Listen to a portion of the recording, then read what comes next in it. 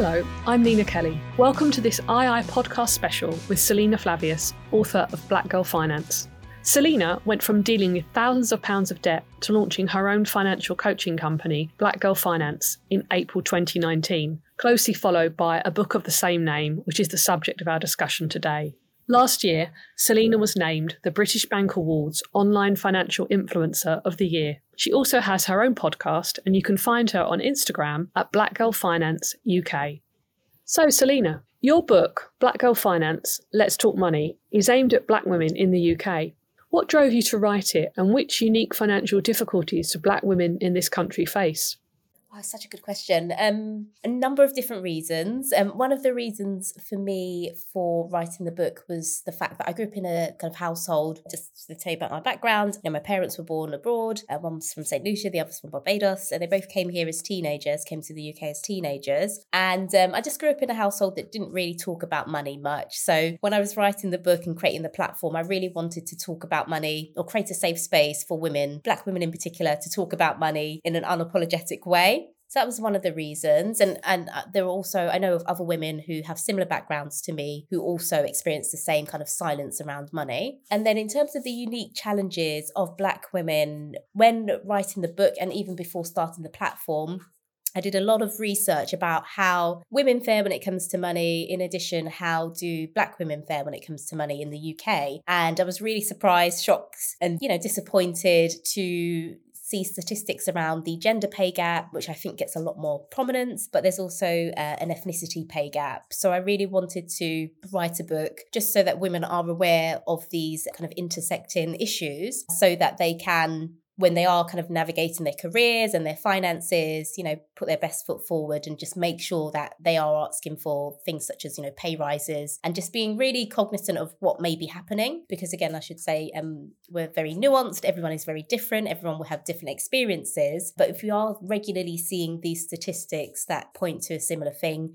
I think we need to be aware of it. And that way we can be empowered and make some really sensible financial decisions to negate any kind of negative impacts from the statistics that I was seeing. So yes. You explained that you were raised in a working-class Caribbean household and that this shaped your own money mindset. Could you explain your own money mindset and some of the money messages that you have struggled to shrug off the most? Yes. So, and I talk very candidly about this in the book. I think there are some kind of mindsets that associate money and wealth and maybe investing or business ownership with kind of not being for us or for a particular category of person, be it being from a very humble working class background. Just for some context, my dad currently is a bus driver and my mum growing up, did cleaning jobs. So being from very, very kind of humble kind of employment, I think you can feel excluded from certain places and from doing certain things. And, I think that's just one example of kind of maybe having a bit of a negative mindset based on kind of environment. And it's something that I really had to work on and challenge. And again, with kind of silence around money, even doing things like, asking for that pay rise, being aware and being cognizant that it's something that I can and should be doing. Again, that's another battle that I had to kind of overcome. And then even investing as well. I grew up in an environment where no one was investing, no one was talking about it. So it took me a very long time between, I was working hard, earning a decent salary after I'd paid off the debt. You mentioned in the intro that I'd gone from struggling with debt to, writing the kind of finance book, etc. It was a process and part of that process was me knowing that I wanted to start investing. But again, probably the gap between wanting to invest and actually taking the leap and the plunge to start investing was quite wide, just because of some sort of feelings around, okay, can I do this? Is this something that I do? And again, particularly if you're from an environment whereby investing is not really spoken about, having a good job, getting on the property ladder, making sure that your bills are paid on time, that's the norm. And doing anything extra really wasn't a discussion. So taking that leap to start investing was quite a big thing for me. You share your own experience of debt in the book and how you were too ashamed to talk to your twin sister about it and how you then went on to dig yourself out of that financial hole. What is your advice for others who are dealing with the same problem, especially given that we're in a post-pandemic environment with spiralling inflation and rising household bills? Yeah, so I mean, my message would be it's really important, especially at this time with the issues that you've mentioned, to try and get it to a manageable level if you can, and try and keep on top of it and don't bury your head in the sand. When I was struggling with debt, although I'm from a very, very close family, I've got a twin sister who's probably, one of the closest people to me in my life. I also speak about the fact in the book that I was living with my older sister. We'd managed to get on the property ladder together. And again, I was struggling with these issues, the issues around debt by myself. And it was very embarrassing. And again, it's just to say, if you are experiencing debt, don't try not to be too hard on yourself and try not to bury your head in the sand. Speak to your creditors. I feel like once I'd made that initial call and set up a repayment plan for my debt, the weight lifted. And this was after a quite an extended period of time whereby I wasn't answering telephone calls, because I knew it would be like a debt department calling me. I wasn't opening letters because in my head I knew what it would say anyway. And it's a really kind of disempowering place to be. And I know it's very scary to actually face those sort of demons, when it comes to debt. But I'd encourage you just to keep the dialogue open with any creditors that you have. Also, I'm a big advocate of seeking help and support. So there are some debt charities that are out there that will help you work things out and even do some advocacy on your behalf if you need them to. So whether that's them, giving you a template so that you can write to a creditor, or actually, you may go down the route of maybe them using them to, negotiate things yourself. You may decide to do that, but there's always an option, and just really dealing with it would be my main advice.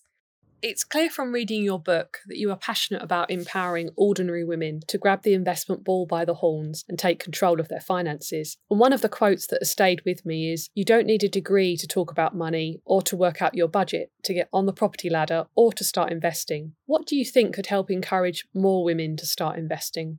Oh, I just think making them aware.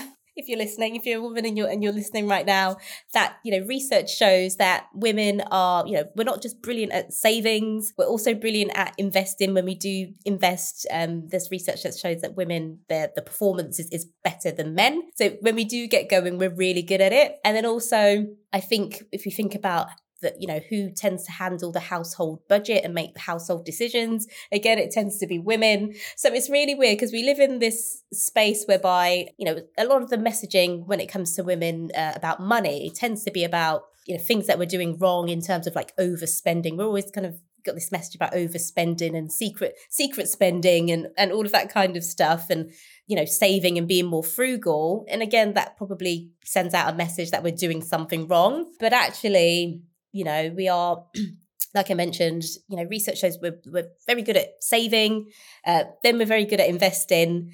We're making lots of household decisions, financial household decisions. So I think the shift for me came when I kind of looked at the fact that, well, actually, yes, I was struggling with debt, but I'd managed to, I had a son, I managed to raise him. He was fed, watered, he had a roof over his head, and that was based on me. And I think sometimes if we just take some time to stop and look at kind of what we're doing, how well we are handling our situation, sometimes it gives you that extra belief in yourself. And I think when it comes to, I often speak to clients who are, they don't have debt, they're really good at saving, they're working really hard. And sometimes the next kind of logical step is to, get their money working harder for them because of, inflation and all of that, cost of living and everything. So I think just having some belief in yourself and kind of looking at how well you are doing. In the chapter on investing, you write that investing is for everyone, but only at the right time. What checklists would you suggest people run through before they begin investing? So I would think about your debts that you have, because sometimes kind of the interest that you're paying on debt is a lot higher than any returns you're going to get from investing. So, some very expensive debt include, credit card debt, overdraft debts, any kind of maybe store cards. They can be quite expensive. So you could be paying, 20% interest rate plus for those types of things. Before the pandemic, I remember that the government was, I don't know if it's the government or, a lot of people were receiving letters from their overdraft providers just to say the interest rate was increasing. This was before the pandemic, and probably it's not been on our minds, but I remember it as someone that deals with finance. So it can be very expensive. So it may be worthwhile just tackling the debt first before starting to invest. Also making sure that you've got money to handle an emergency. As you mentioned earlier, the financial crisis that we're in, things being more expensive. One of the things that tends to go during a crisis is savings. And part of it is probably because everything's becoming more expensive. But at the same time, if you've got a little bit that you can put aside for an emergency fund or just a bit of a financial buffer for yourself, I think that's super important to still do and maintain if you can afford to, given the financial pressures. So I say definitely emergency fund, weighing, doing the maths when it comes to your debts and just working out, okay, if I start investing right now, am I struggling with lots of expensive debt that it may not be the right time to do? I say all of that, but then at the same time, it's never been easier to start investing. There's lots of apps and things that you can use whereby, you may be focusing a lot of your money on paying off big debts, but you can start investing from, like £1, £5, £10 a month. So if there is a little wriggle room, if there's a little bit of income left over, you may put a little bit aside and just see how you feel as well. I think sometimes we have to just do it to understand it as well. So, and it's never been easier. So the barrier to entry for investing is quite low, but it's all personal decisions really.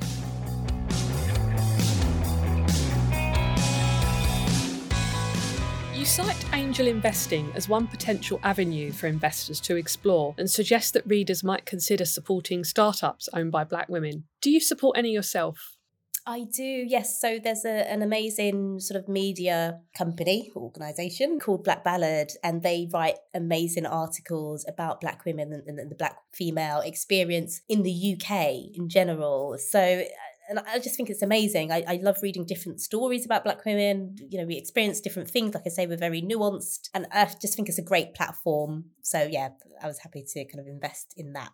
Your book covers essential subjects such as budgeting and financial goals, but there is little mention of ESG investing, environmental, social and governance. Obviously, there isn't space for everything, but do you have a view on the topic? Yeah, I think it's super important. I think, I guess it extends to even outside investing. I want to make sure that I'm using brands and products and services from reputable, companies that aren't exploiting their workers, aren't exploiting the environment, are having a positive impact in some way, shape or form. And I think the same, if someone makes the same decision to incorporate that kind of thinking when it comes to their investments, I think that's okay. I think sometimes I read an article that says that ESG investing, gives you great returns. Other times I read an article that says, not so much. So in terms of whether it's a good financial thing, I think you have to do your research about what you're investing in. I think it's become, for kind of retail investors, it's become definitely a bit more of an issue and a request and a want and a desire. And I think that's a good thing. So yeah, I think it's important. I think as with any decision we make, thinking about the social impact of it as a consumer and as an investor, I think is important, and ESG is a way. Also, I should just add here, also just how you would rate, a company being good in that department as well. There's lots of different scales. I don't think it's a really unified approach as of yet. And there's a thing called greenwashing as well. So there's lots to think about when it comes to ESG investing. But I think the intention behind it is good and positive and amazing. But there's still a lot to consider. And if you're new to it, if you're kind of a retail investor, there's probably a lot of research to do. You don't talk about investment trusts in the book other than REITs, real estate investment trusts. Is this a deliberate omission? Kind of. I know that within the community, a lot of people want to get on the property ladder. Just my personal experience within my family. My mum managed to get on the property ladder as a single mother by herself using the right to buy scheme. So she managed to do that. So growing up, it was a thing of, getting on the property ladder. And I know that in wide conversations, there's loads of conversations about ways of getting on the property ladder. But, at this moment in time, not everyone will have a deposit. So talking about REITs was a way for me to have that conversation for those who maybe do not have, a deposit right away. It's a way of dipping your toes in the water with investing. In terms of why the other kinds of trusts were omitted, there's just a lot to wrap your head around, and there wasn't enough space in the book to write about it. But I think if you're interested in trust, then, do your research. And I'm sure there's lots of other resources out there that can help you to understand them and inform your decisions about investing in them. Indeed, on our own platform, we have many resources exactly. and yes. for investment trust investing. Yeah. In the opening pages of Black Girl Finance, you ask, where are the Black female voices in finance? What do you think could help increase diversity in the financial services industry? I think definitely having more visibility would be super, super important. So for my organisation, last year we started to host an event called Black Girl Finance Fest. And a lot of our speakers, and it's like a day-long event of different speakers, and a lot of our speakers were Black women who have lots of experience within the industry. I just felt it was very important to showcase the fact that, there are women in this industry that is very much kind of white and male dominated. I know that for myself as a teenager, when I was deciding on what A-levels to do, I toyed with the idea of doing an economics A-level, but I didn't, because just at the time I was going to say it's the 80s, but no, I was born in the 80s. It was the 90s, kind of late 90s. And just, again, kind of the kind of environment I was in, there weren't many kind of Black women perhaps studying, economics or... And so I just think, having that kind of visibility, those role models is super important. And that's what I try and showcase through the events and through the speakers that we have. I think for outside industries, I think it'd be good if they partnered with organizations such as kind of myself or organizations that do have that link in to be able to provide that diversity is super important. So I think definitely partnering up, making sure that you're looking at things such as kind of gender pay gaps, ethnicity pay gaps in your organization, and seeing where the glass ceiling seems to be hit, I want to say. So if you're noticing that there are, women in an organization get to just a certain point, I think that's something that you should be thinking about and doing something to change. And again, with those from different kind of backgrounds as well, I think that's something that you can look at and do. And I think that's why it's important to measure gender pay gaps, ethnicity pay gaps, and finance is notorious for these gaps as well, So I think we should be really clear. They're one of the industries that's really bad when it comes to the pay gaps. So I think it's super important for finance to do something about it. Finally, as a successful finfluencer, how do you feel about all financial social media influencers being lumped together as untrustworthy? I think I'm mixed about it because I know a lot of organisations who are trying to, use social media, which we all have access to, large one-man bands have access to social media to kind of grow their business, and so do large organisations. And obviously prior to being lumped all together, it is a way of, these larger organizations or more established organizations to link in with those from, who would not traditionally be their customers. So I think that, social media is needed. It can be a force for good, but at the same time, wherever you're getting your kind of financial products, services, guidance, you tend to see more guidance than advice on these platforms anyway. I think you should be cautious and do your due diligence, making sure that you before you make a purchase, a product, service, if it's number one, if it seems too good to be true, then proceed with caution. If there's no kind of contact information or no reviews, no one that you can talk to, again, proceed with caution. So I think, like I said, a mix. I know that there's a lot of organizations that use social media for good because they want to have a positive impact. But I think for the end user, you do have to kind of proceed with caution and just do your due diligence. Selina, many thanks for your time and those valuable insights. That's Selina Flavius, author of Black Girl Finance. And thank you all for listening. Please feel free to like and subscribe, and you can find loads of ideas for planning your own financial future at ii.co.uk.